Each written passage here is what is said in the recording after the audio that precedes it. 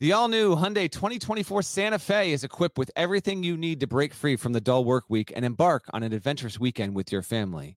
The Hyundai Santa Fe's features like available H-Track all-wheel drive, standard third-row seating, available dual wireless charging pads. You've got the H-Track all-wheel drive so you can take on those dirt trails and kick up some mud. Or the third-row seating gets your whole family in to experience the thrill together. The dual wireless charging pads make sure that no one gets stuck in the great outdoors with a dead cell phone. Think about those adventurous activities you can do. Like me, taking a ski trip up with the family, maybe going on a camping expedition, anything and everything. Learn more about the all-new Hyundai Santa Fe at HyundaiUSA.com. Call 562-314-4603 for complete details. Are you looking for a new basketball shoe? If so, this is Gary Parrish here to tell you that the New Balance 2-Way V4 features the groundbreaking use of fuel cell technology with fresh foam, creating the ultimate combination of rebound and cushioning. Every step feels explosive and dynamic, and the upper construction features a lightweight textile that's supportive and breathable. So whether you're hitting the clutch shot or locking down the opposition, the 2-Way V4 gives you the tools to play at a high level. Learn more and purchase the 2-Way at newbalance.com.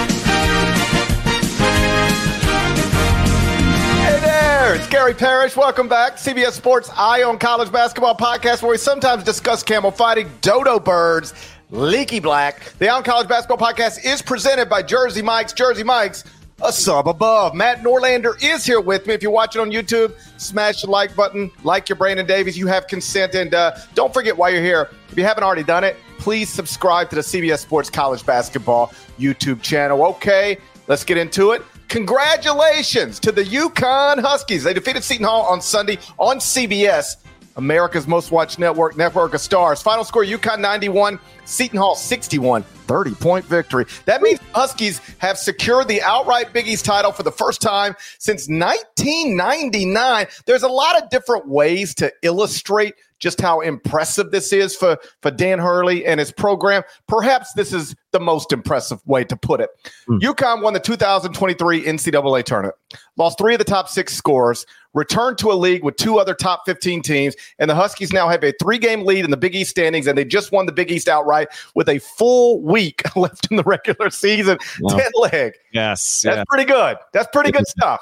I thought, now, listen, GP's been getting his dad duty on, so just for this episode, I thought you might trivia time with me. So I thought you were going to ask Norlander for the first time since, and I had it ready. 1999. I had it ready on the board. Like that was all over the telecast, I guess. Okay, so I just heard it.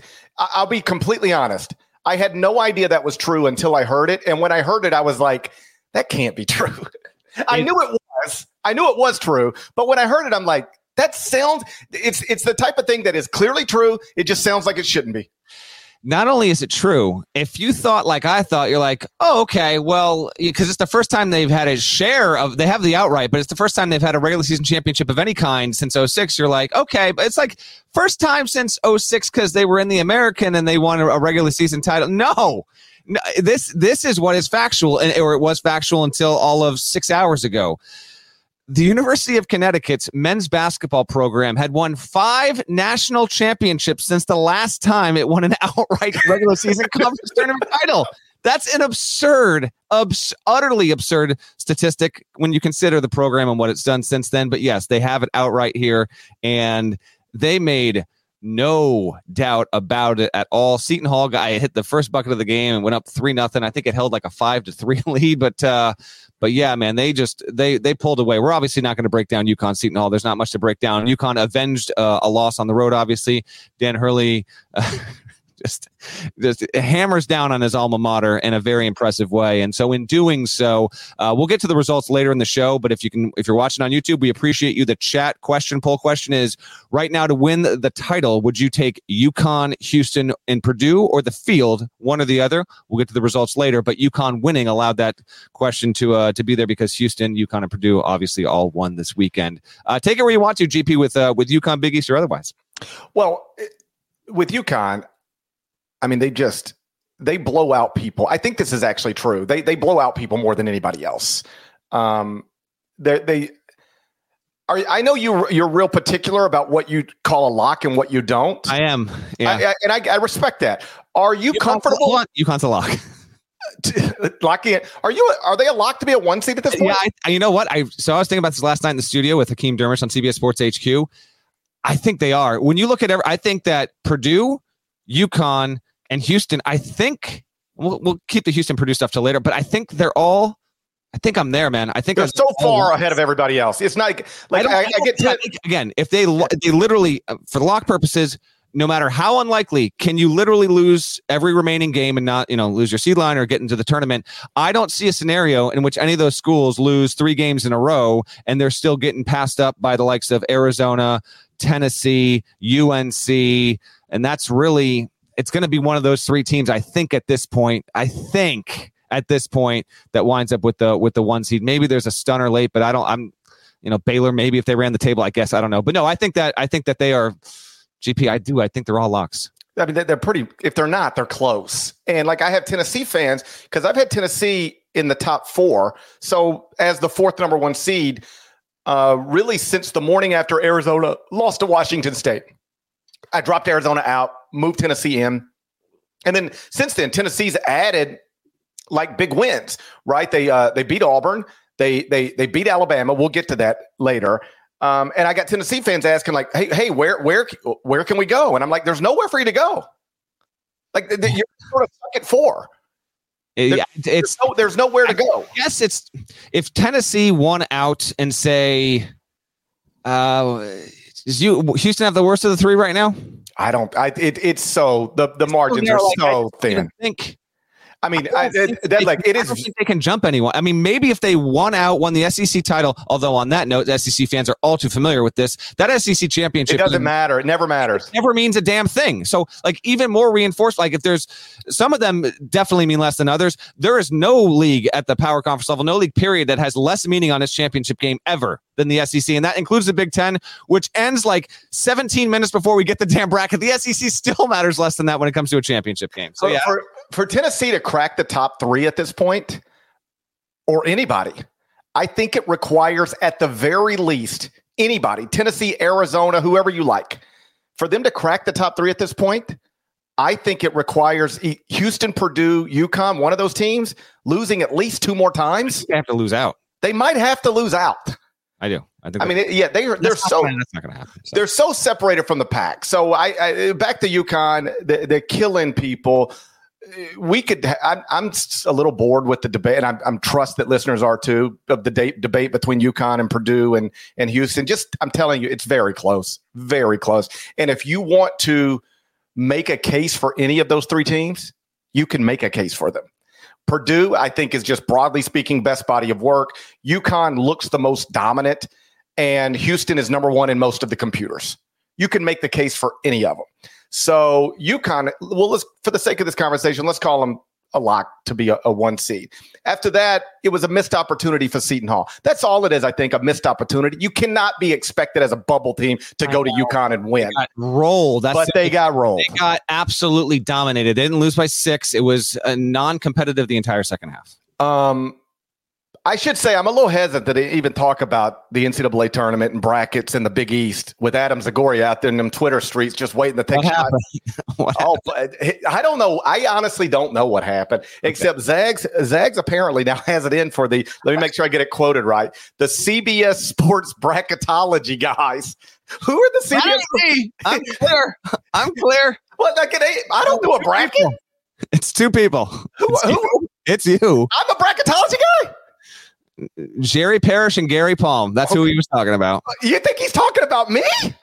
I do. I hope he's not talking about me. I think he was channeling Dan Hurley talking about the squirrels. I have that new to the board as well. You're going to get this real quick here. Squirrel person. Squirrels. But a squirrel, I think that's a squirrel. I think you might be a squirrel in the eyes. Well, now I feel like I got to take it personally. I just wanted him to hey, tag Jerry Palm next time. He's our bracket guy. I don't know but do we and dead honesty, because we had someone text us about this. I don't know what this is in reference to. Maybe it's because there's so many Big East teams that have been near the cut line, and Palm didn't have Seton Hall or Providence or St. John's in the field. I'm guessing that's what it is. The thing I saw was he was very offended, like incredibly offended at some point recently that Seton Hall was not in Jerry Palm's bracket. He was very upset about that. Okay. I don't know why you would go to war for a team that's in the 60s in the net. That seems like a bad spot to pick your war. He's a Jersey guy too, so I know. I get it. He's a Jersey guy. Seton Hall, Shaheen. I love Shaheen as much as the next guy, right? But I ain't gonna be out there trying to fight Jerry Palm over a team in the 60s. By the way. Yeah, so they were 62nd in the net. Seton Hall was this morning before they lost by 30. All right, so you got to think that's going the wrong way. They're dropping, yes. Okay, only 2 teams in the 60s in the net on Selection Sunday last year got at-large bids. Arizona State got an 11. Pitt got an 11. They both went to the first 4. All right, year before. So let's just focus on last year. 10 teams in the 60s on Selection Sunday. There were 10 of them, right? That's just how math works. 8 of them did not get at large, 2 did. That's how math works.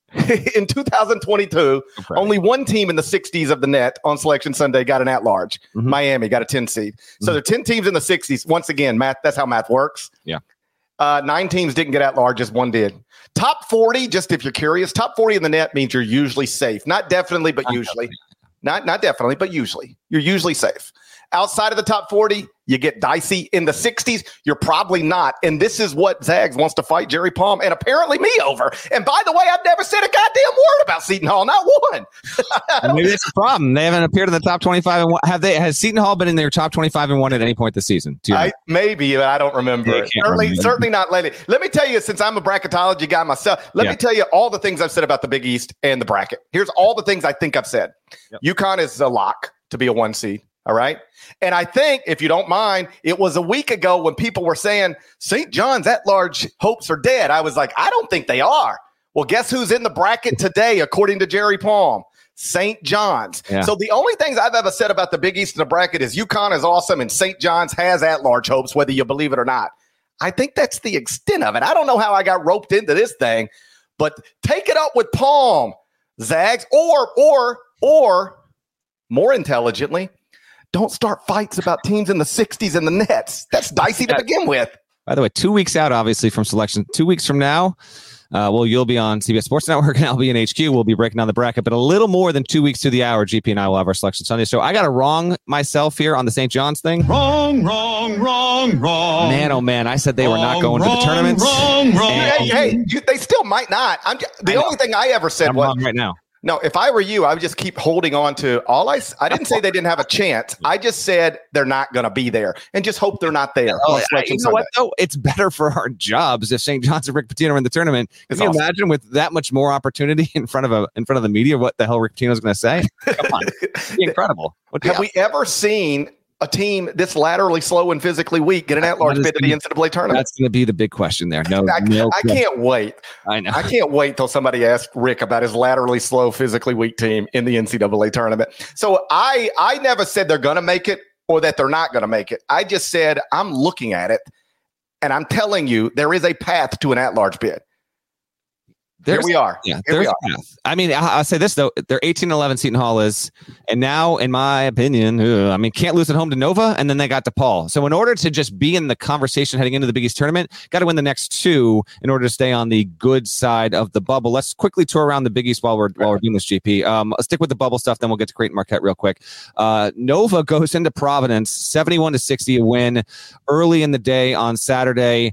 Nova had an 18-2 run to open the second half and break the game wide open. Providence couldn't make a game out of it. Nova has won 5 of its past 6 games.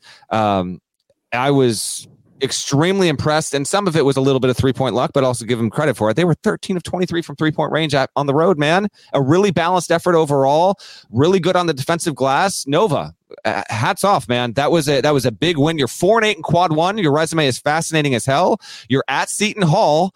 That's going to be a quick turnaround there later this week, and then home versus Creighton. So in the same way that like Seton Hall missed an opportunity that not expected to win. I get all that. And now it's facing kind of two got to have it wins. I would still say Nova's in that same situation, except it's on the road to Seton Hall, home to Creighton. So it's up and down. The cut line with the Big East is, dude, it's fascinating as hell because Butler was in this thing comfortably and now it's slip sliding away. Meantime, Providence not gone. I think Providence might be Palm's first team out as of Sunday morning. I got it if you need it.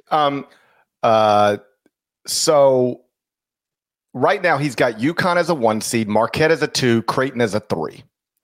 He's St. John's as an 11. That's the Mexico and then everyone else, yes. That's the last team in, all right? St. John's, by the way, 39th in the net.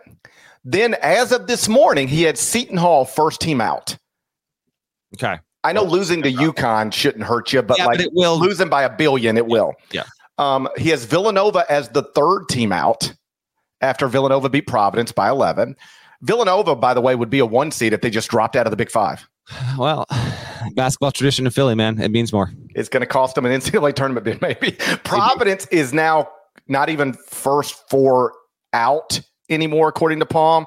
They're just out of the bracket after losing 2 straight. And Butler has dropped even further below that. I actually don't see an at-large path for Butler anymore. So only like a Big East. Like if they made the Big East semis, I actually think it would be back on the board there, but they'd have to win to the Big East semis. But it's going to be tough. So again, at the risk of talking about things I don't know about as a bracketology guy. Yeah. You have 3 Big East teams that are locks, 4 that are in the tournament right now, according to Palm. But that 4th, St. John's, is still technically a bubble team. So is Seton Hall. So is Villanova. So is Providence. They could have, you ready for this? 7 or 3 or anything in between. It's incredible. And you can't say, I mean, actually, I don't know the answer for this for sure. Is it? I'll send a text and try and find this out in time for the next episode. I would imagine it's not in the writing for the selection committee. It's sending 4 teams to Dayton from the same conference. I actually think that probably is not against protocol because they want to break down these things and these teams to where you're going. But the idea, and it's not going to happen. But can you imagine if we had St. John's versus Providence and Seton Hall versus Villanova going to Dayton?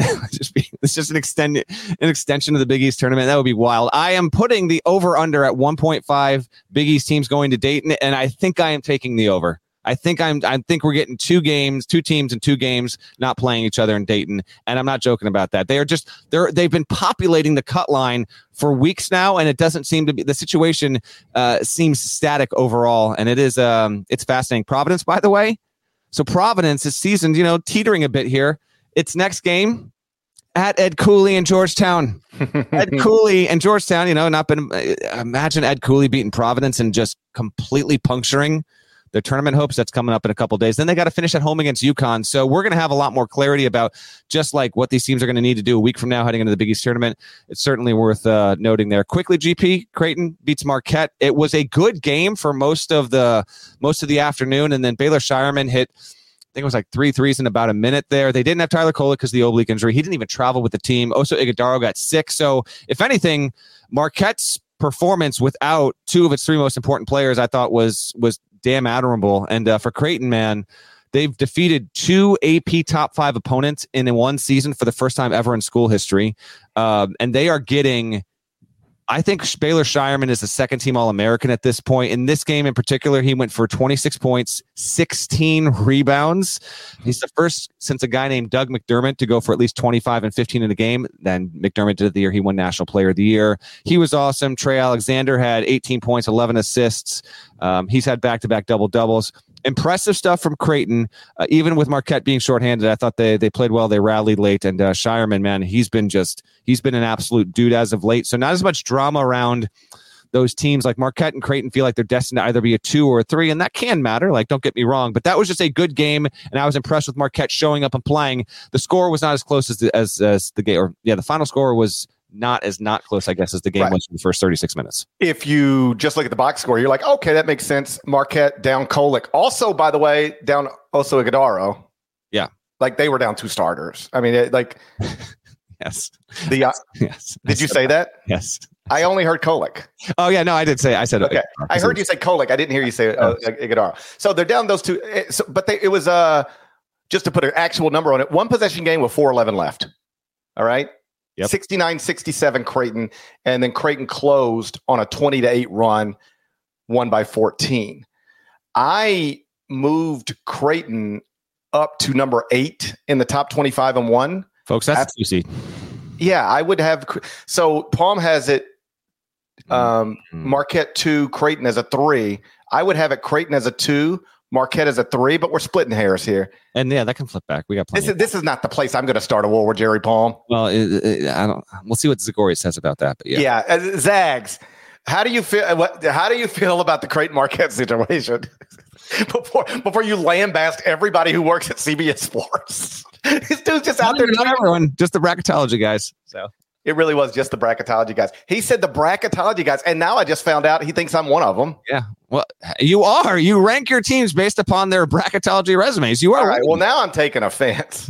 All right. Now I'm going to tweet something negative about the Allman Brothers. Hey, don't you dare. Don't you dare. You want to go after Zags, you go after Ultimate Frisbee. You keep the music out of it. You understand me? I'm going to tweet something right now about Frisbees. I'm going to tweet something right now negative about Frisbees, the Allman Brothers, and the Hudson River. Okay. You're just trying to put my no context on a T right now. I wish, buddy, if I was standing near the Hudson River, there's nothing I'd rather do than throw a bunch of Frisbees and Allman Brothers albums in there. Let them float away. Live at Fillmore East, one of the best live recordings ever. Quote that. All right, Zags, you come for us. Now we're coming for you. All right. That's 20 minutes on the Big East. We got a lot to get to. Should we break here before you toss Zagori into the Hudson River? Can we break? Yeah, let's get a word. Listen, as long as we still got, I thought Zags was one of our partners. I guess not. I guess friendships die in the dark. Did you know that while over 60% of Americans dream of starting their own business, less than 20% of them take the first step? The reason? Building a business is tough. Taylor Brands is simplifying the business journey. From launching and managing to growing your business, Taylor Brands isn't just another tool. It's your online business partner from launch to success. With Taylor Brands, building your dream business becomes an effortless experience. Their comprehensive platform guides you through every step, ensuring you have everything you need in one place. From LLC formation to bookkeeping, invoicing to acquiring licenses and permits, and even setting up your bank account, Taylor Brands handles it all seamlessly. And our listeners will receive 35% off Taylor Brands LLC formation plans using our link, taylorbrands.com/CBS Sports. That's TAILORBRANDS.com/CBS Sports. So start your business journey today with Taylor Brands. This episode is brought to you by Progressive Insurance. Whether you love true crime or comedy, celebrity interviews or news, you call the shots on what's in your podcast queue. And guess what? Now you can call them on your auto insurance too with the Name Your Price tool from Progressive. It works just the way it sounds. You tell Progressive how much you want to pay for car insurance, and they'll show you coverage options that fit your budget. Get your quote today at Progressive.com to join the over 28 million drivers who trust Progressive. Progressive Casualty Insurance Company and Affiliates. Price and coverage match limited by state law. All right, Deadleg. Love it. Love it. Elsewhere in the sport, yeah. Tennessee won at Alabama, took control of the SEC race that you couldn't care less about. No, that's not true. I need to rephrase. I didn't care about the SEC race. Let me be clear on that. I was engaged in the game and the matchup, and it does mean something. How people reached out, were like, you really don't care about conference? No, I actually do. I think just Friday was a weird show. We were all over the map there. So congratulations to Tennessee for getting a very, very important win on the road. GP, you can continue setting it up. I just liked it. I liked it because I'm usually the one that gets accused of not caring about anything other than court stormings. Yeah. So and I care about basically everything in the sport. So for me to come out, I just love that you were just out of nowhere. Like, I don't give a shit about conference titles. So that was perfect. Anyway, Tennessee 81, Alabama 74. We were in Tuscaloosa. Vols are now 13-3 in the SEC. So I got a 1-game lead over Alabama with 2 to play. Like I mentioned earlier, I've had them as the 4th number 1 seed, Tennessee, 4th in the top 25 and 1 since February 23rd, since Arizona lost to Washington State on that Thursday night. Jerry now has Tennessee as the 4th number 1. Other bracketologists elsewhere have other teams. I've seen Arizona, but Jerry's moved Tennessee there. Are you on board with that? What do you make of Tennessee as the 4th number 1? I make of them to be the best candidate to be the 4th one right now. Of course, if this is the case and the Vols wind up being there, they would get shipped out west, being the 1 in the west, and it becomes a discussion about, do you want to be the 1 and have, when you start the bracket, theoretically the better line, or would you rather be the 2 and maybe geography? And we'll see. Whatever. 1 seed is something to be proud of and a really, really cool accomplishment. Tennessee doesn't really hardly ever get them. In fact, someone might have mentioned this in the chat. I don't know if Tennessee has ever had a 1 on next to its name. I don't know off the top of my head. Maybe the chat can help us out in real time there. Good win, though, real quick on the game. 81-74. I told you that I didn't think the winner of this one was going to get to 90. And for Tennessee to hold Bama to 74 points in that building was impressive. Now, Bama made 3 buckets in the final.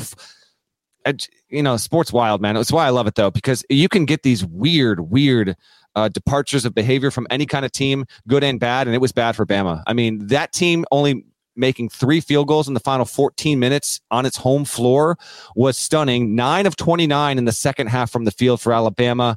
Some of it was Tennessee's defense, obviously, but some of it was, frankly, some bad shot luck there. And the other major thing from the game is that Dalton Knecht had 13 points on 14 shots. They didn't need him to be a stud. Triple J, Josiah Jordan-James, 11 points, 13 rebounds. Zakai Ziegler, 18 points and 18 shots. Like, he had a couple of big shots, but he wasn't ultra efficient. Jonas Adu played really well. I thought team-wise it was a really good all-around effort, and it was the kind of win where, Tennessee under Rick Barnes has been a tournament underachiever. Just a fact. They haven't lived up to seed expectation, but I do put real credence into this win getting them to the 1 line where GP had them before there, and I give it more credence to Tennessee being a real Final Four contender. I don't know if I will have the stones to do it once we have a bracket in our hands 2 weeks from this moment, GP, but you do this, hold Bama to 74, and you don't need Knecht going off for 36. These are very positive signs if you're a Tennessee fan. It's not a perfect team. Obviously, it is a beatable team, but yeah, Vols have been looking pretty damn good lately, and that's a really nice win. You go on the road against a team that's in the top 10 and basically every computer, been a darling of the predictive metrics all season. And you hold, and they're, an incredible offensive team. You hold them to 38.3% shooting from the field. Alabama was 9 of 37 from 3. That's 24.3%. Like you said, Dalton Knecht didn't have to, I was going to say it was a below average game for him, right? It was below average. It was like a C+, B-. Chat's telling us, by the way, Tennessee's never had one. That's what I thought, but I didn't want to declare without having that. Yeah. Dalton Knecht, 5 of 18 from the field, 13 points, 5 rebounds, 1 of 7 from 3. Not that we ever were seriously in a National Player of the Year debate. Some people were trying to cook one up like that. What happened this weekend should have never started, but it should certainly put an end to that. Dalton Knecht should be a first-team All-American based off current numbers. Nobody is touching Zach Edey based off of current numbers. But to me, that's the encouraging thing for Tennessee. You go, we didn't score like crazy. We didn't get a great performance from our star, and we still went to Coleman Coliseum and beat them. That's a great sign. Here's what's interesting going forward is that I admit, clearly they have control of the race. You have a 1-game lead with 2 to play. Mm-hmm. But isn't it tough? I don't have it in front of me, but I think it's at South Carolina and then Kentucky at home. Yeah. I mean, you could lose both of those. You could win both of them, but you could lose both of them. You could. Yeah. I mean, frankly, with Tennessee, I can see 2-0, 1-1, 0-2. All those. Yeah, all of it's on the table. Yep. Very, very much so. And quick on Bama. I thought this a week ago, just with the defensive lack of performance against Kentucky. I'm just not going to – fun team can run it up. Too many losses, I just don't trust it. Whether they wind up with a 3 or 4 next to their name, I'm just to me, I would not take Bama to make the Final Four. I cannot trust that team and that defense to show up 4 games in a row. It might win a race in the first 2 and get to the Sweet 16. It might be a situation where Alabama gets, let's say it gets a 3, so it plays a 14, it beats the 14, 105-77, and then it plays a 6 and it beats them 92 to 80, and it's like, well, geez, I mean, look at this team. And then they get to the Sweet 16, and then you're facing maybe a 2 seed, and it's not that easy. They've got a really, really good chance to win a couple of games. I will not trust this team to win 4 times and make the Final Four because the defense I've seen too much, and they've lost to too many good teams too many times. I passionately disagree with the people who say you can't win a national championship playing this way, shooting threes this way, because Villanova's already done it. All right, Villanova did it in 2018. Nearly half of their shots came from 3. Some people forget that, but like I still see folks on TV and other places saying you just can't win the championship shooting this many threes. Villanova's already done it. All right. What you can't do, I think, is survive a single elimination tournament with a defense like this, shooting that many threes. Mm-hmm. I think that's the problem. Villanova's defense was ranked top 15 in the country in 2018. So when they were making shots, they bombed you. They blew you out. And when they weren't making shots, they could hang in there because of the defense. When Alabama's not making shots, they can't really hang in there. And so you got to, even if you're a top 4 seed, okay, you should be able to play below average and still win your first game. Teams do lose them, but you should be able to play below average and win your first one if you're a top 4 seed. After that, everything gets hard. And are you going to trust them to shoot well enough from, because they're taking them. They're taking them no matter what. So are you going to trust them to make shots 3 straight games after the round of 64? Because if they don't, they can't guard well enough to win. That's just hard. That's tough. It is hard. Bama still rates as a top 10 team. It's 20-9. Every other team in the top, I'm looking right now, top 19 at Ken Pom has fewer than 9 losses, and most of them are sitting there at 6 or 7. And then you got your top 3, Houston, UConn, Purdue, with 3 apiece. That's all I got here. You want to take one more break with our partners before we do a little whip around? Yeah, let's whip around the rest of the country. We're going to do that next. But first, let's pay some more bills. Another word from the partners. Robert Half research indicates 9 out of 10 hiring managers are having difficulty hiring. If you have open roles, chances are you're feeling this too. That's why you need Robert Half. Our specialized recruiting professionals engage with our proprietary AI to connect businesses of all sizes with highly skilled talent in finance and accounting, technology, marketing and creative, legal, and administrative and customer support. At Robert Half, we know talent. Visit roberthalf.com today. Okay, picture this. It's Friday afternoon when a thought hits you. I can spend another weekend doing the same old whatever, or I can hop into my all-new Hyundai Santa Fe and hit the road.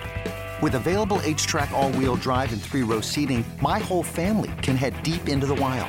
Conquer the weekend in the all-new Hyundai Santa Fe. Visit HyundaiUSA.com or call 562-314-4603 for more details. Hyundai, there's joy in every journey.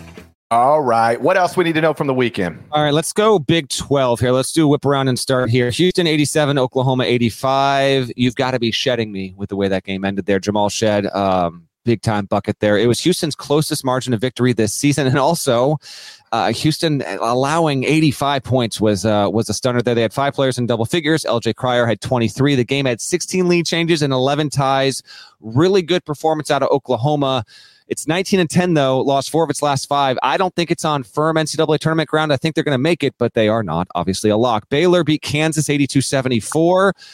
This was a seed flip for Palm. Baylor jumped to a 2, KU down to a 3. McCullough did return. A week ago, Bill Self said he didn't know. He was hoping to get McCullough back before the end of the season. That lasted a week. He played, and he was in the starting lineup, and really was an impactful player there. But Baylor, man, oh man, they just they had the goods offensively, and Kansas could not keep up there. Baylor, let's see, Kansas shot 65.2% in the first half. Baylor still held the lead at halftime. And then Ray J. Dennis played well in the second half. He finished with 19 points, 10 assists. And Baylor's now won 4 straight against Kansas, by the way. And this is the first time in Bill Self's career he's ever lost 7 conference tournament games. He did coach a bad Oral Roberts team when it wasn't independent. That is somewhat of a technicality. And then the other one just worth mentioning is Iowa State went on the road and didn't get tripped up. 60-52 at UCF. Cyclones have won 7 of 8.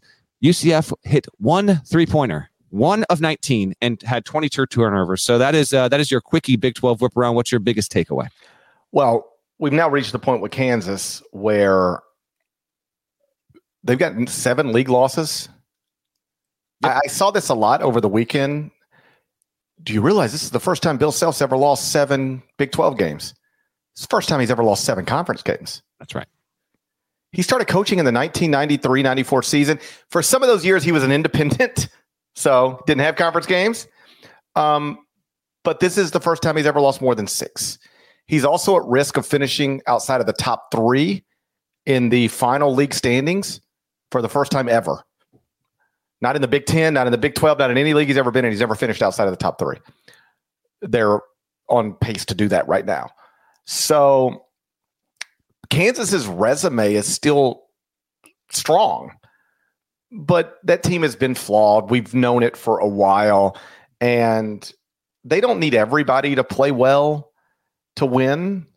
And by everybody, I just mean their 5 starters. But they've got to get good performances. They cannot rely on anything off the bench. They're not going to get some surprise performance off the bench almost ever. So the starters have got to be good. McCullough came back and played. Was not that great. Johnny Furphy, I don't have the box score in front of me. I feel like he didn't shoot it well. And by the way, it's just it's a loss at Baylor. Teams are going to that's not bad, but this is an unusual season for Kansas. I'm not counting anything out in the NCAA tournament, but they are doing things under Bill Self that they've quite literally never done before, and not in a good way. I like seeing Kelvin win at Oklahoma. I'm not rooting against Oklahoma. I couldn't care less. I like people to have good memories. And I saw an interview with Kelvin. I don't remember where it was within the past few days. It might have been from this weekend, but he was talking about, one of the things he's realized as he gets older is that you cry a little more often than you used to. And I think that just means you're a little more in tune with your emotions. And, I don't know. I've known that to be true in my own life. You connect with things a little differently than maybe you did when you were younger as you start to get older. So I know that was Kelvin's own little way. He'd never come out and I think directly say everything he felt. It's just not his nature. But I know that meant something to him. And for them to go in and then for Jamal Shead to have that moment at the, literally in the final second, terrific. And then Iowa State, Kansas lost at UCF. Other teams have lost at UCF. Iowa State just goes there and wins. I know that their non-conference strength of schedule was 328, according to the net, and that bothers some people. I couldn't care less about it. That only matters to me if you then go into your league and you fall on your face. Yeah, they have. I mean, they're in second. They're alone in second in the best league in the country. Yeah. Iowa State should not be the poster person or thing. Team, good word, of anything negative as it pertains to being computer trickers. I know they had strong computer numbers before they ever had a resume, and that bothered some people. But they now have quite literally one of the great resumes in college basketball. They're one of the teams still in contention to be the 4th number 1 seed. So I don't get why people like to focus too much on numbers with them. I'm just watching the basketball team, and the basketball team, maybe it's not the prettiest basketball team you've ever seen, but I mean, it's March 3rd. They're legit. They're real. They absolutely are. TJ Otelsberger is in that, discussion for top 10-ish coach of the year. He's done a great job. Results from the poll as I transition to Purdue and Big Ten stuff here. Would you take, well, actually, before I give it to you right now, UConn, Purdue, Houston, or the field to win the NCAA tournament? What would you take right now? I would like for somebody smarter than I to tell me what mathematically will get more than 50% for sure. Okay. I'm almost positive the field versus UConn, Purdue, and Houston, I'm almost positive it would be more than 50%. Okay. You know what? I know that to be generally true. Yeah. So I assumed it was probably true. Yeah. Except in this case, I might really just take those 3. They're so much better than everybody else. I'm acknowledging I would take the 3, and it would not be the better play because it's 3 teams versus everyone else that can win it. But How can you not be impressed with those three? Right now, poll results, the chat, 52% taking UConn, Purdue, or Houston to win it, 48% taking the field. That's what we like to see. Let's talk the Big Ten here real quick. Purdue wins 80-74. Michigan State, that had been a house of horrors for Sparty for the past decade. They lost, but it wasn't as bad as it's been in recent years. Zach Edey, 32 points on 15 shots, 11 rebounds, second straight 30-point double-double, his seventh this season, and he has 60 double-doubles for his career. Purdue has locked up a regular season championship and done so in consecutive years for the first time since they did 3 in a row, 94-96. How about this one? And credit to Chris Foreman, the SID at Purdue, for this. So the win here for Painter, it was his 17th win against Izzo. So he has won more against Tom Izzo than any other coach, and yet his career record is 17-16. So he's gotten over on Izzo, and he is barely over 500. Speaks to what Izzo's done and how great he's been in that league, obviously. Purdue has now won 4 in a row against Michigan State, and, it's obviously right there for number 1 overall seed. It's in the driver's seat. Braden Smith and Fletcher Lawyer both look great. And Michigan State, I'll send it back to you here in a second, GP. Michigan State's 8-12 in quad 1, quad 2. I find their tournament case to be damn fascinating right now. And I say they're upper end 11 seed at the absolute most. They've got 12 losses. That's a lot. The other Big Ten thing, Illinois 91, Wisconsin 83. Although shouts to Nebraska, you didn't get tripped up. Rutgers didn't walk in. And Nebraska, you're going to the tournament, and that's an awesome story there. So at least mention that. That finished while we started podcasting here and starting it. But Illinois 91-83 over Wisconsin. Marcus Damask, again, like he's a legit player. Him and Terrence Shannon Jr., they combined for 54 points, but Damask had 31 points, hit 4 threes. And he's from Wisconsin, and obviously a transfer this year to Illinois after being at SIU previously. Illinois was on fire, and it is 5-1 in its past 6 games. Wisconsin is 2-7 in its last 9, and a bittersweet day for Wisconsin because there was an extremely powerful moment when they brought back Howard Moore, obviously former assistant, who was part of a tragedy in which he lost his child and his wife a few years ago. He survived. He is wheelchair bound. They came in and brought him in for the first time, and man, oh man, that was the scene of the weekend as far as I'm concerned. And Wisconsin was not able to pair it with the win, which is unfortunate, but happy to see that Howard Moore was at least up for an overdue moment there. And obviously that was very heavy, GP. I was happy to see Howard back in the Kohl Center. That's where he belongs. Yeah.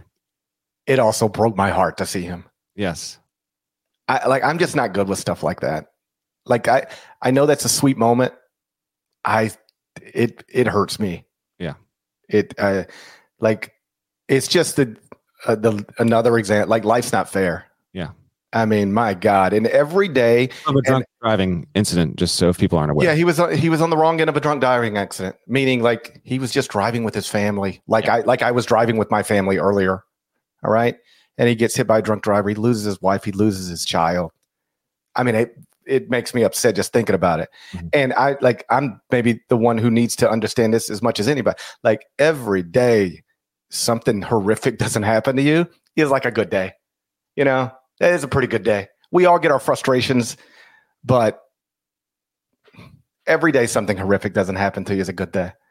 And like I said, I was happy to see Howard there, but that broke my heart to see him like that. Yeah. No doubt about it. No, it was a tough scene, but for him to, sign off and doing, they dedicated a space there at Wisconsin to him and his family, which was very nice. Wisconsin still obviously in the tournament from a hoop standpoint, man, oh man. It hasn't been getting it together as of late. And I think it's getting in. It's not a lock though. I can't say it's a lock. It's getting tough. They've just, So they were 16-4 and now they're 18-11. So do the math on that. It's bad. And they had, I know sometimes, because it took me a while to get them out of the top 25 and 1, because I'm just looking at bodies of work. And once and I know this is an analogy people use all the time, but they had made so many big deposits that they had a lot to take out. And they still got money in the bank, if you're following me here. But they're getting close to an overdraft fee. They need to, they got Rutgers at home. Buddy, if that ain't a get right for you, you have to win. That's the thing. Like if you drop the game at Rutgers, because then you got to go to Purdue. That's what I was just about to say. Like, those are their two final games. Like, they almost certainly should beat Rutgers. Like, it is a 5-alarm fire for their tournament case if they can't beat Rutgers, because you're almost definitely not winning at Purdue. And then we got to have a real conversation going into the Big Ten tournament about you needing to win a game to get in. So just keep that in mind. Illinois, by the way, became the first team ever to win 4 straight games at the Kohl Center by virtue of getting this win. Where are you with, we know where you are with Purdue, and great stuff out of them. Again, Braden Smith and Fletcher Lohr, I thought really important developments there. Just, again, continuing to reinforce, and they had good games. MSU, I peeked around at a few different projections. I think Izzo's going to get there. And Gonzaga fans, I've seen a few in the chat. We're getting to you. Don't worry. We're getting to you. We got a little good bubble wins, bubble losses. We're getting there. But Michigan State could have been in this very well for the bubble loss situation. I have them in, but man, that's 12 losses, 4 games under 500 in Q1 and Q2. They don't have a bad loss, but it's getting late here, and they're going. I think that MSU still needs to peel off 2 more wins to ensure this. Where are you with Sparty? I wouldn't lose at home to Northwestern. Exactly. I mean, they were a 9 seed as of this morning. All right. So there's some wiggle room there. I just can't get on board. I mean, I should always say they were a 9 seed according to Jerry Palm. Yeah, that's true. I know. And listen, right. Palm does a fine job, and we're allowed to disagree on something. I can't be convinced that team with that resume with that many losses is a 9. And I can't even, it's hard for me to even, reconcile them being on the 10 line right now, GP. And I should say, just for clarity's sake, Jerry has Wisconsin as a 6 still. Now that seems high to me. But can we get Zagoria to start paying attention to the Big Ten? Can we shift his priorities, please? You know what? Maybe Zagoria's got a point. I don't know, man. Michigan State, and credit to them for playing. They put up a good fight. But I'm gonna start banging the table on this every year. Your loss volume has to count. It has to matter, man. The number of times you lose a game has to mean something. And with Michigan State, I think, and judging off what the committee's done in the past, I think it does. I think they're getting in. Don't get me wrong, but I think the ice is thinner than you might realize. Okay, if Wisconsin is like 6 again equates to a top 24 team. I haven't had Wisconsin in the top 25 and 1 for at least, I think, 2 losses. Mm-hmm. So clearly, respectfully, this is a place where Jerry and I would disagree. Yeah. But if he actually thinks they're a 6 right now, as of this morning, and he's right, then they've got wiggle room to play around with. Michigan State, less so. A 9 as of this morning. I wouldn't lose to Northwestern at home because that probably drops you another one, and then you're at Indiana to close the regular season. Listen, we can get our Indiana jokes off, but the Hoosiers have won 2 straight. Yes, and they won on the road on Sunday. Right. And like Assembly Hall final regular season game, like that place is going to be on fire. Mm-hmm. Like a good team can go, an NCAA tournament team can go to Indiana and lose the regular season finale, no problem. All right. So you lose to Northwestern, then lose at Indiana. You got a 5-game losing streak heading into the Big Ten tournament. Now we're playing with stuff we shouldn't be playing with. That's just keep an eye. Obviously, we'll be tracking Michigan State, and good news is 2 weeks out to Selection Sunday, you're going to get teams that are really securing their spots and becoming locks and borderline locks. And Michigan State, just win one of the next 2 and you're going to be good. But just don't flirt with too much fire. 2 SEC results I want to get to before we get into some bubble stuff. South Carolina, Florida was an early tip, but it was a really good game. Credit to South Carolina, 82-76. There were 5 ranked on ranked matchups, and that was one of them. Gamecocks are 24-5. And overcame 56-46 deficit in the second half to win this one. Michi Johnson had 25 points, 21 came in the second half. He came alive. And then obviously Peep Show star Colin Murray Boyles, 11 of his 15 came in the second half, and he was really good from the line.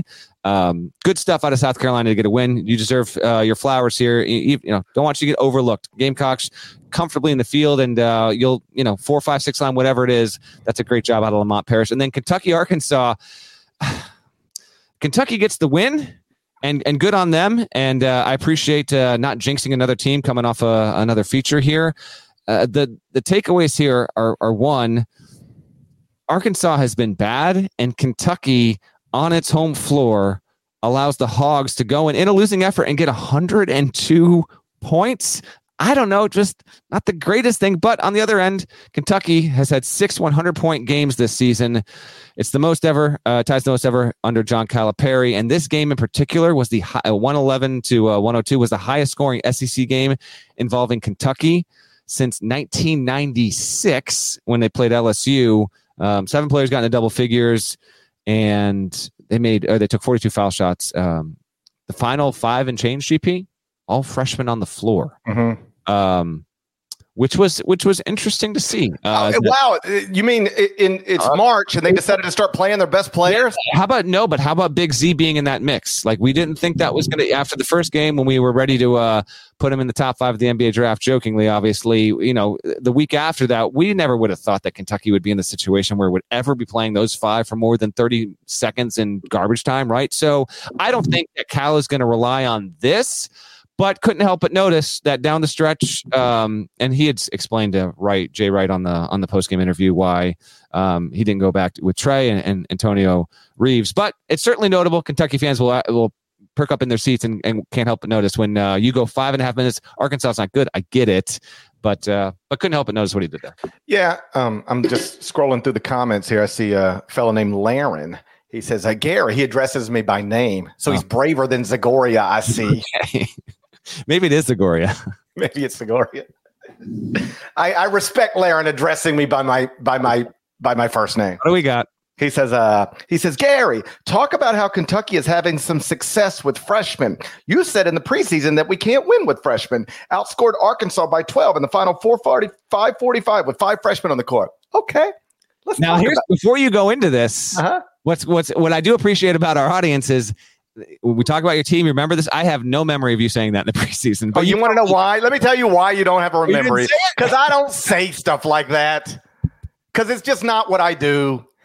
Laren, you know who you are? I think that's a squirrel. I think that's a squirrel, right? You know what I say? I say things like, in this era of college basketball, I don't know if the right formula is going heavy on freshmen. All right? Which I still believe, even as this moment. All right? Because congratulations on using your 5 freshmen to storm back against Arkansas. Do I have to remind you that you needed to storm back against Arkansas at home? They lost more than they won this year. I don't know why you'd start bragging about a come-from-behind victory over Arkansas at home. Arkansas stinks. Like, you should be bragging if you won by 30 with your 5 freshmen, not had to storm back to win. So I don't even know. Oh, by the way, you have the most talented roster in the country by far. You're a projected 5 seed right now. Relax.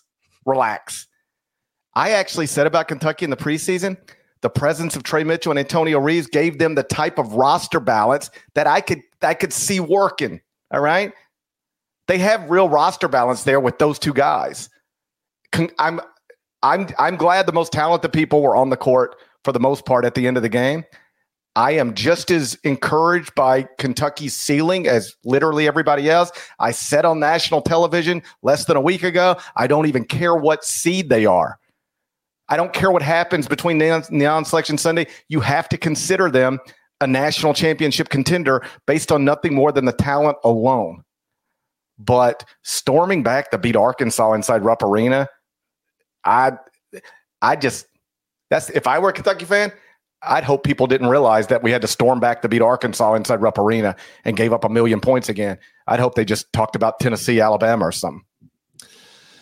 Well, there you have it. On a personal note, thank you to everyone who reached out on the Reed Shepherd story. It was a lot of fun to do, and he's a really impressive fella, and his family's incredible. His mom is just awesome. And if you have not seen there's going to be 2 versions of the video one. We did a shorter version for Inside College Basketball on Saturday, and then I believe the plan is before the week is done to get an even longer version out for social, and we need to talk, and so we'll try and get that out there as well. But it is impressive, and part of the piece was how great his mom was.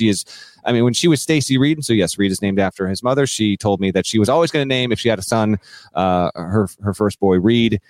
She was an awesome all-SEC player in the 90s. And while people in Kentucky have known it, I think in fact, Kentucky fans have reached the point where it's like, oh, really?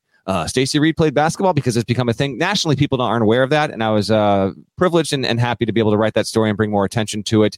And he has so much he has had pressure on him for 4 years, like before, and we'll move on here, but I want to at least do a little tag on the feature, which ran on Friday. It became a thing where like, oh, in Kentucky, it was like, oh, the Shepherd's boys, like he might be good enough to play college ball. And then that went from like, well, is he ever going to be good enough to play at Kentucky? And if he is, would he ever play there? And so do you go ahead. I'll let you finish. He's lived with this for about 4 years, and then he gets an offer, and his high school career becomes a thing that is tracked like extremely heavily in that state. His dad, Jeff, 1998 mop at the Final Four and all that stuff. And you just would, if you watch him play, like if you're listening to the pod and you don't really know much about the Reed Shepherd story, you watch him play, you would never know that you can make the case, and I wrote it in the story, that there really might not be a player with a bigger combination of attention and pressure on him in the sport because of his name is Reed Shepherd and what his parents did growing up there. He didn't go and play at a bigger school. He stayed local, and he's like the best player to come out of Kentucky that's from the state of Kentucky since Rondo probably, and he's the first player to be from Kentucky and continue and like be great and play his entire high school career like Rondo left. Rex Chapman was probably the last guy to be as good as what Reed Shepherd is showing. So really, really impressive family, and it was a pleasure and privilege to be able to both write the story and tell some of it in video. What were you going to say, GP? I was just going to say, if you're actually looking for something misguided that I said about Kentucky in the preseason, one thing I do remember saying, and it was based on nothing more than recruiting rankings. I was making a point about recruiting rankings, not about Reed Shepherd, but I do remember some version of me saying, I just don't know why if you're ranked there, you think it's a good idea to go to Kentucky. I understand the family legacy stuff. I get it. Yeah. But people who are ranked there in their high school class do not play at Kentucky. Which was, by the way, just true. True, but he is, and I know you know this. His case is entirely different. His mom took me into his bedroom. He's got autographed like Anthony Davis, the entire 2010-2011 team, bench players you would never even know. In fact, his mom told me his last official visit was to Ohio State. She didn't even go. Like, she didn't know truly where he was going to go, but she's like, I know he's not going to Ohio State. So you and Dad can go off there. So there was a sense that he was going to do this, and that's basically what he said. But you're right, and now look at the way it's turned out. I turned in a mock draft a few weeks ago, and I might be high, I acknowledge, but in a weak draft, I had him going second. Oh my gosh. I'm not saying it can't happen, but it's wild that it has gone from. If he's in the draft, he will be in the top 10. I would think that he's certainly pacing himself to be that. And Nada, by the way, tells me that the video short is up on our CBS Sports College Basketball YouTube channel. So if you're watching this on YouTube live or after the fact, feel free to tap on through. Don't want to keep you too late. Let's keep it moving on here. Let's go bubble winners, bubble losers. I know Gonzaga fans. Here you go. We're going to talk about you right now. Gonzaga lock? Yes. I mean, come on. Yes. They feel it. This was they're in. It's over. Anybody suggesting they're not in is just create. Paul said on HQ at like 12:10 Eastern, he didn't go lock. When I did a hit with him and Akeem Dermott, she was like, I can't go there yet. I will bet my life that Gonzaga is in the end. Right, I will bet my life against Jerry Palm's life. Don't bet your life. I'll put my life on the line against Zag's Frisbee collection that Gonzaga is going to be in the 2024 NCAA tournament. I will bet my life against his dog. Okay. Well, I tell you this. It was damn impressive.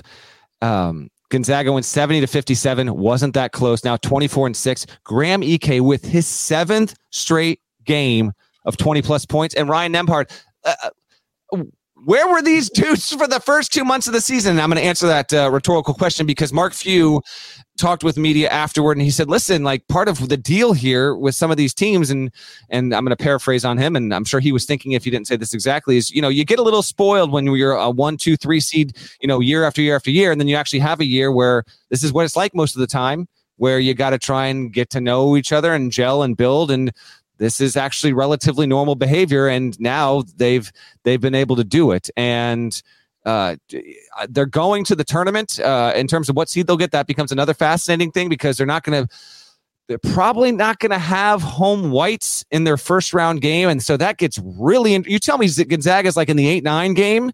Whoo! I'm here for all of that. I don't care. Can you imagine if it's freaking Gonzaga in the 8-9 and Purdue's region, man? Are you kidding me right now if it's that? Online haters of both those programs will be coming out of the woodwork. Are you kidding me? Big time stuff for them. And oh, by the way, St. Mary's not winning at home means that for only the second time in the past 12 plus years or so, we don't have a single team that went undefeated in the league play in the regular season. We almost get at least one. We did not get that this year. The most recent time that happened was 17-18. There's some more bubble stuff, but let's focus it on the Zags and what they were able to do. And let's just say it, man. That was an ass kicking and really impressive what they did late in Moraga on Saturday night. I also saw Mark's post-game comments. He said it's amateur hour, people talking on TV. I think him and Zags are conspiring against me. They're in cahoots. What if Zags and Fewy are in cahoots? They're in cahoots right what now. If they got a little group? I will playfully push back on this with Few. He said, I'm not paying attention to that. No chance in hell. No chance. You're aware of where you are in the projections. I don't buy that from Few, but it's coach speak. Listen, when you have flipped it the way he's flipped it and you talk, I'm fine with it. I don't even mind it. But the idea, I can't speak for what everybody said on television. I don't see it all. All right. But the only thing I've ever said on television about Gonzaga is that they don't have a resume right now. When they didn't have a resume, I would say they don't have a resume right now. They're at real risk of missing the tournament. They don't have a lot of opportunities left, and most of them are on the road. Every time I or you or anybody else said that, it was true. Every time. I wrote in the top 25 and 1 on Sunday morning. Well, they had a resume. It just wasn't. Not one for the NCAA tournament. I'm just saying, they had an NIT resume for a while. Yeah. When they lost to Santa Clara on January 11th, they were hovering around 50th in the net, and they had 0 quadrant 1 wins. And at that point, I think they only had 4 quadrant 1 opportunities ahead of them, and 3 of them were on the road. It wasn't looking good. And that's all anybody said, is that it wasn't looking good. Well, now they've strung together these wins. Yeah. 8 in a row. They've added 3 quadrant 1 wins in this 8-game winning streak. All of them on the road, at Kentucky, at San Francisco, which counts as semi-away according to KenPom. It is semi-away. I don't think you should be able to just move your home game and have it rendered semi-away. Well, I don't. Well, but it's not their building. I don't. They probably had reasons for it. I guess to probably get more money as a program. You know the other thing I don't like. I don't know how you. We have never talked about this. I don't mean to get off track. Right. I don't like that Big East tournament games are home games for St. John. That doesn't seem fair. It's a weird one. It's not their. It's not home games. You know what? I know. Box it and save it because we might need to. Okay, go. Talk about this on a future. But I hear you. It's actually worthy of discussion there. I'll also say this on Gonzaga. Dude, of all the years they had, so it used to be a regularity, or at least a semi-regularity for about a decade, that Gonzaga would get a notable non-con game in February. It was a very good accent on the college basketball schedule, but because of conference bloat, that has gone away for about the past 7 or 8 years. But it just so happens that Calipari and Few, they're good friends. Few convinces Calipari to do this 6-year series, and year 6 is the final time they're actually going to play at Rupp. Mark me down for Calipari's not even coaching Kentucky by the time we get there, whatever. But it lands in GP of all the years where you need a road Q1 for Gonzaga at this time. It was manna from heaven, man. They needed that because if they didn't have it, now they might win the auto bid, and so it's moot after the fact. I get it, but in the moment, right here, right now, if they didn't have that Kentucky game, and let's say they just filled it with a halfway decent game in December, and it's fine, but it's like Q2 or Q1, they're not in the field. They're definitely not a lock status. So it's kind of wild how of all the seasons after not having a high-profile February non-con game, not only did they get it this season, not only did Cal and Few come to an agreement to not play it early in the season, but it happens to be on the road, and they happen to win it right before Kentucky kind of turns itself around. I found that to be pretty interesting in how it's everything's coming up Gonzaga at the moment. Just to sort of, I don't want to just say Gonzaga's a lock without explaining to you why. I see this all the time on television. It drives me crazy. I see people and they're just like, oh, I think they're a lock. Oh, I think they need to do work. Oh, I think they need to win their conference tournament. And unless you actually sit down and put pen to paper and look at it, look at the bottom of the bracket, and you don't really know what you're talking about. So here's where the Zags are right now. They're 6-6 in the first two quadrants with 3 quadrant one wins. They do have one loss outside of and they only have one loss outside of quadrant one. That's tremendous. Only one loss outside of quadrant one, 6-6 in the first two quadrants, 17th in the net. You ain't getting left out in the top 20 of the net. All right.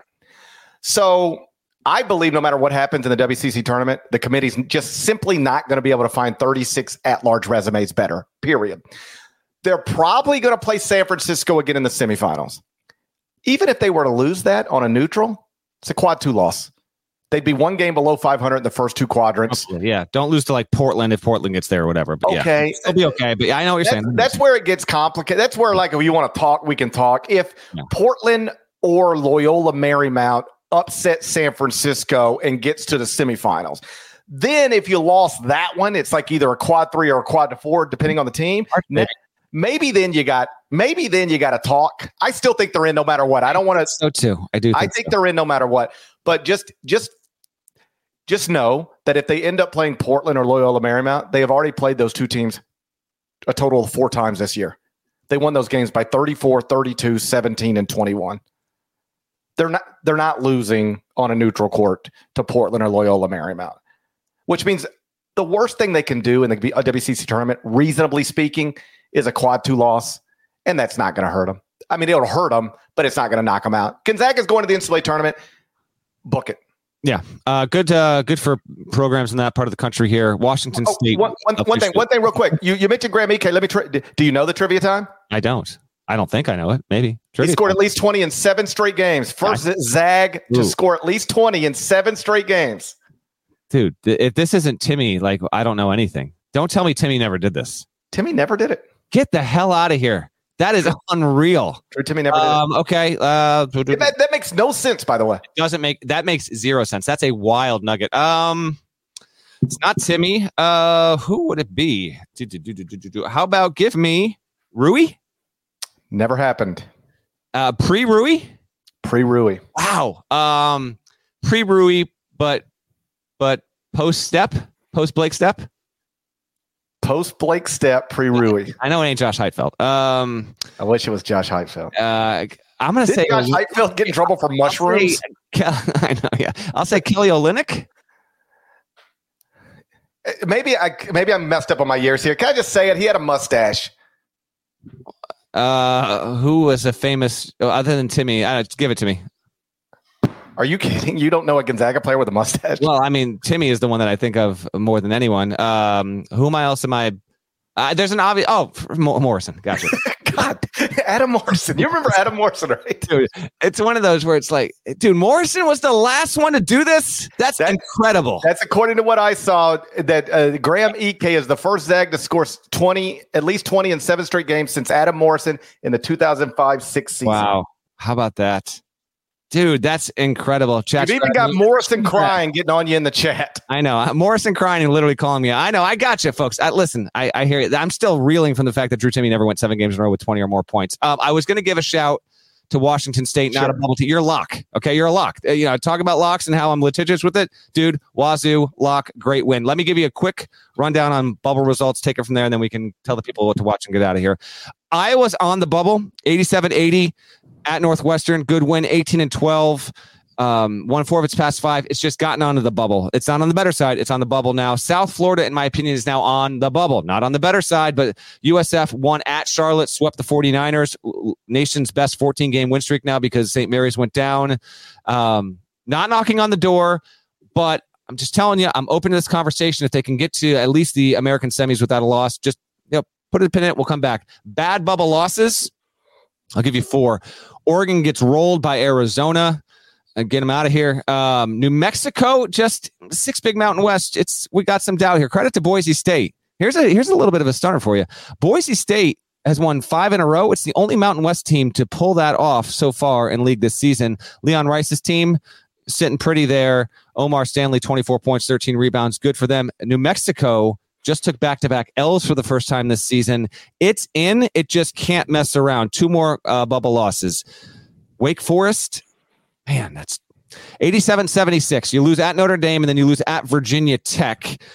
You still got time, but it is running out, and I think I don't have it up. I'm pretty sure that Wake only has one quad one win. So does Auburn, by the way, but Auburn's obviously in a much better spot there. That's a tough one. And then Virginia, 73-48 to number 10 Duke. It was down 40-18 at the half. It was the largest halftime deficit for a Virginia team under Tony Bennett since 2013. It was Duke's largest win ever, 25-point margin against Tony Bennett, period. And Filipowski had 21 points, 7 rebounds. The timeline was going wild because Kyle Filipowski was looking a lot different on Saturday than he was the previous Saturday. You folks can have fun with all that. Virginia has been held under 50 points 4 times in his past 5 games, and this is the only time that Virginia has multiple losses of 25 points in the same season under Tony Bennett. They previously got rolled by 34 against Virginia Tech. Those are your bubble losers. Virginia's in the field, but man, it is getting shaky in a hurry, just like it is with a lot of other teams we talked about on the show. What's your takeaways from any of that stuff, GP? With Wake, they got Georgia Tech at home on Tuesday, Clemson at home on Saturday. Got to win them both, right? Yeah, they don't have a choice. Yeah. Like, they have to win those games just to stay in the conversation. Like, you lose one, you might be looking at 3 wins in the ACC tournament. Maybe it depends. Like, again, no one team's results are happening in a vacuum for the most part, but got to win those games. Internet's out in Charlottesville. I said one kind of critical thing about Virginia a few weeks ago, and boy, I was getting lit up. I ain't heard nothing from nobody all day, all weekend. I just don't. I understand. I get it. Let me just stop and start there. I get it, but like, it seems insane to me that a Hall of Fame coach can have a basketball team that can't get to 50. I mean, that just seems crazy to me. Well, he's not technically a Hall of Fame coach, but he will be. Probably. Well, if they never get to 50 again, I don't know about that. Tony Bennett is going to be a Naismith Memorial Hall of Fame basketball coach. Can we get them to score 50 at least one more time? And Boston College, all due respect, I know it's a road game. Can't be. They scored 40 in the 40s and 3 straight losses in 4 of their past 5 games. Well, they've been asked lately, as Joshua Clark in the chat is accurately pointing out. That's right. I would just, if I had a basketball team that couldn't score more than 40-something points, I would just do something dramatically. I would just say we're running from now on. I cannot have these jerks on a podcast talking about we can't score 50 anymore. So like, let's get moving.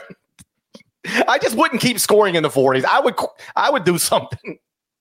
Virginia, let me bring up the resume. Let me bring up the schedule here real quick. It's a problem here. UVA.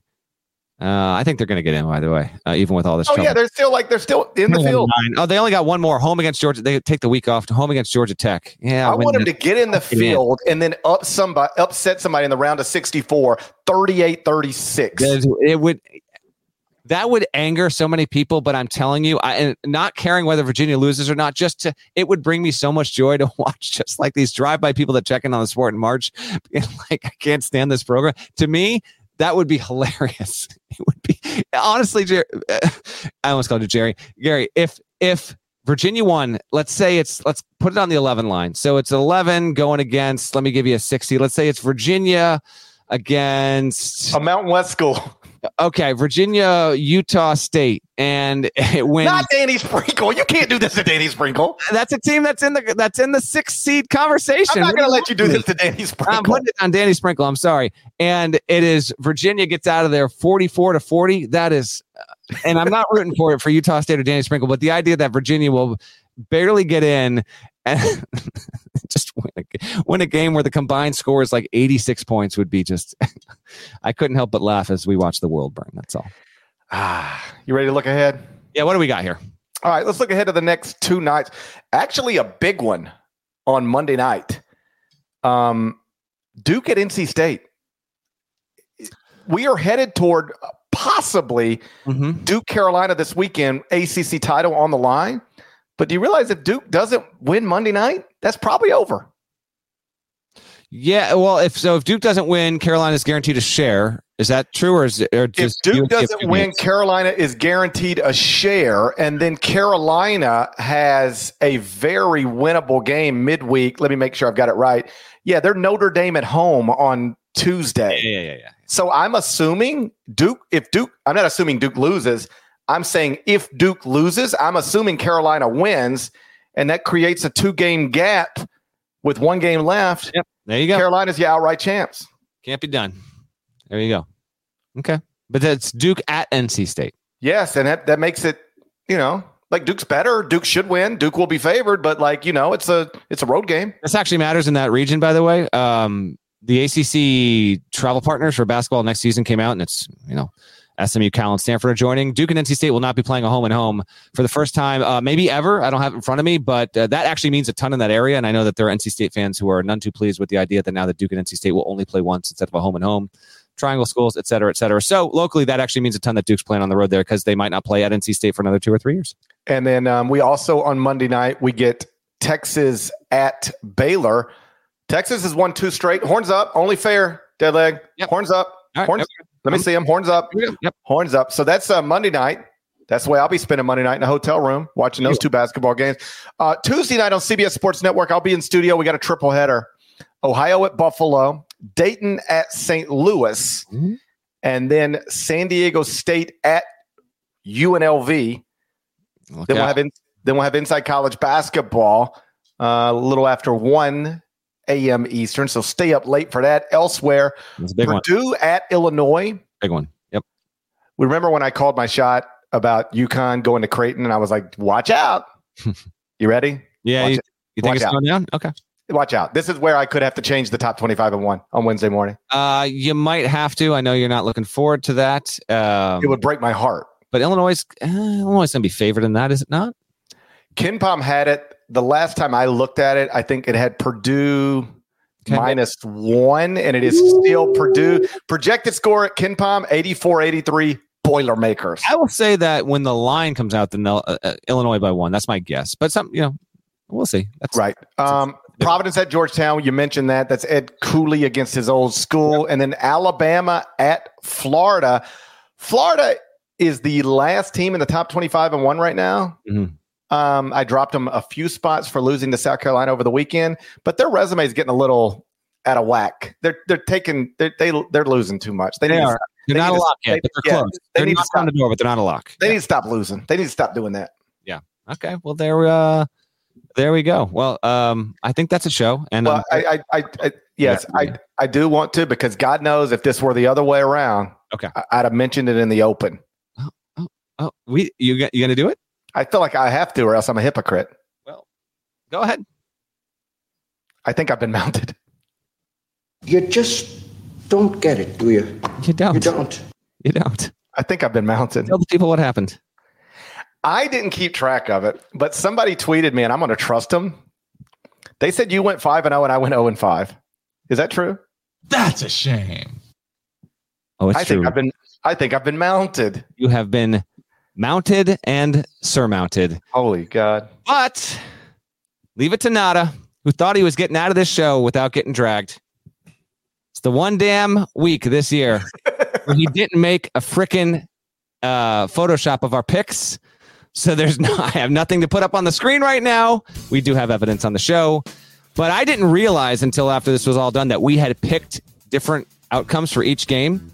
You were leading me by 4 going into the weekend. You are now down to me by 1 because, again, you got 2. You flew too close to the sun. I did. Careful, Icarus, too close to the sun for your wax wings.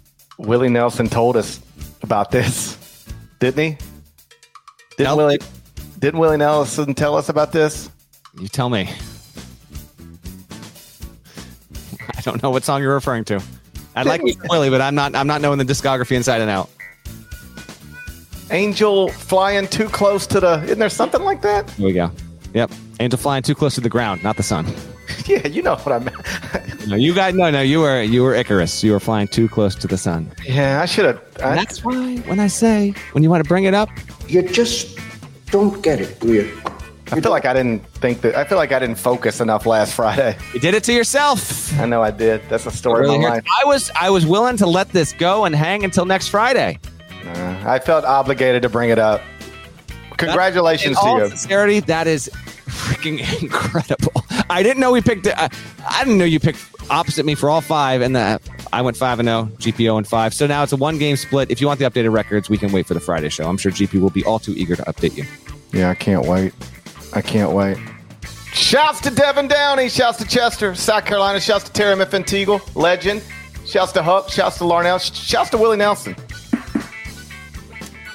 Yeah. Love Willie Nelson. If you're not subscribed, please go subscribe anywhere you subscribe to podcasts, including Apple and Spotify. More of us than there are of them. That needs to be reflected in the comments. So make sure you're doing that, and we're going to talk to you again on Wednesday. Till then, take care.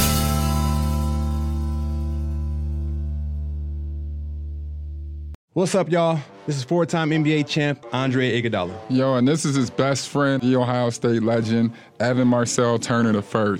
Every Wednesday, we drop a new episode on our show, Point Forward. We're talking basketball, business, and all the culture in between. From locker room stories to some basketball analysis from those who've been in the game. Now, it is a dude averaging 29 and 11. God, what it take to be an all-star? A win. Subscribe to Point Forward, the podcast, so you don't miss a thing.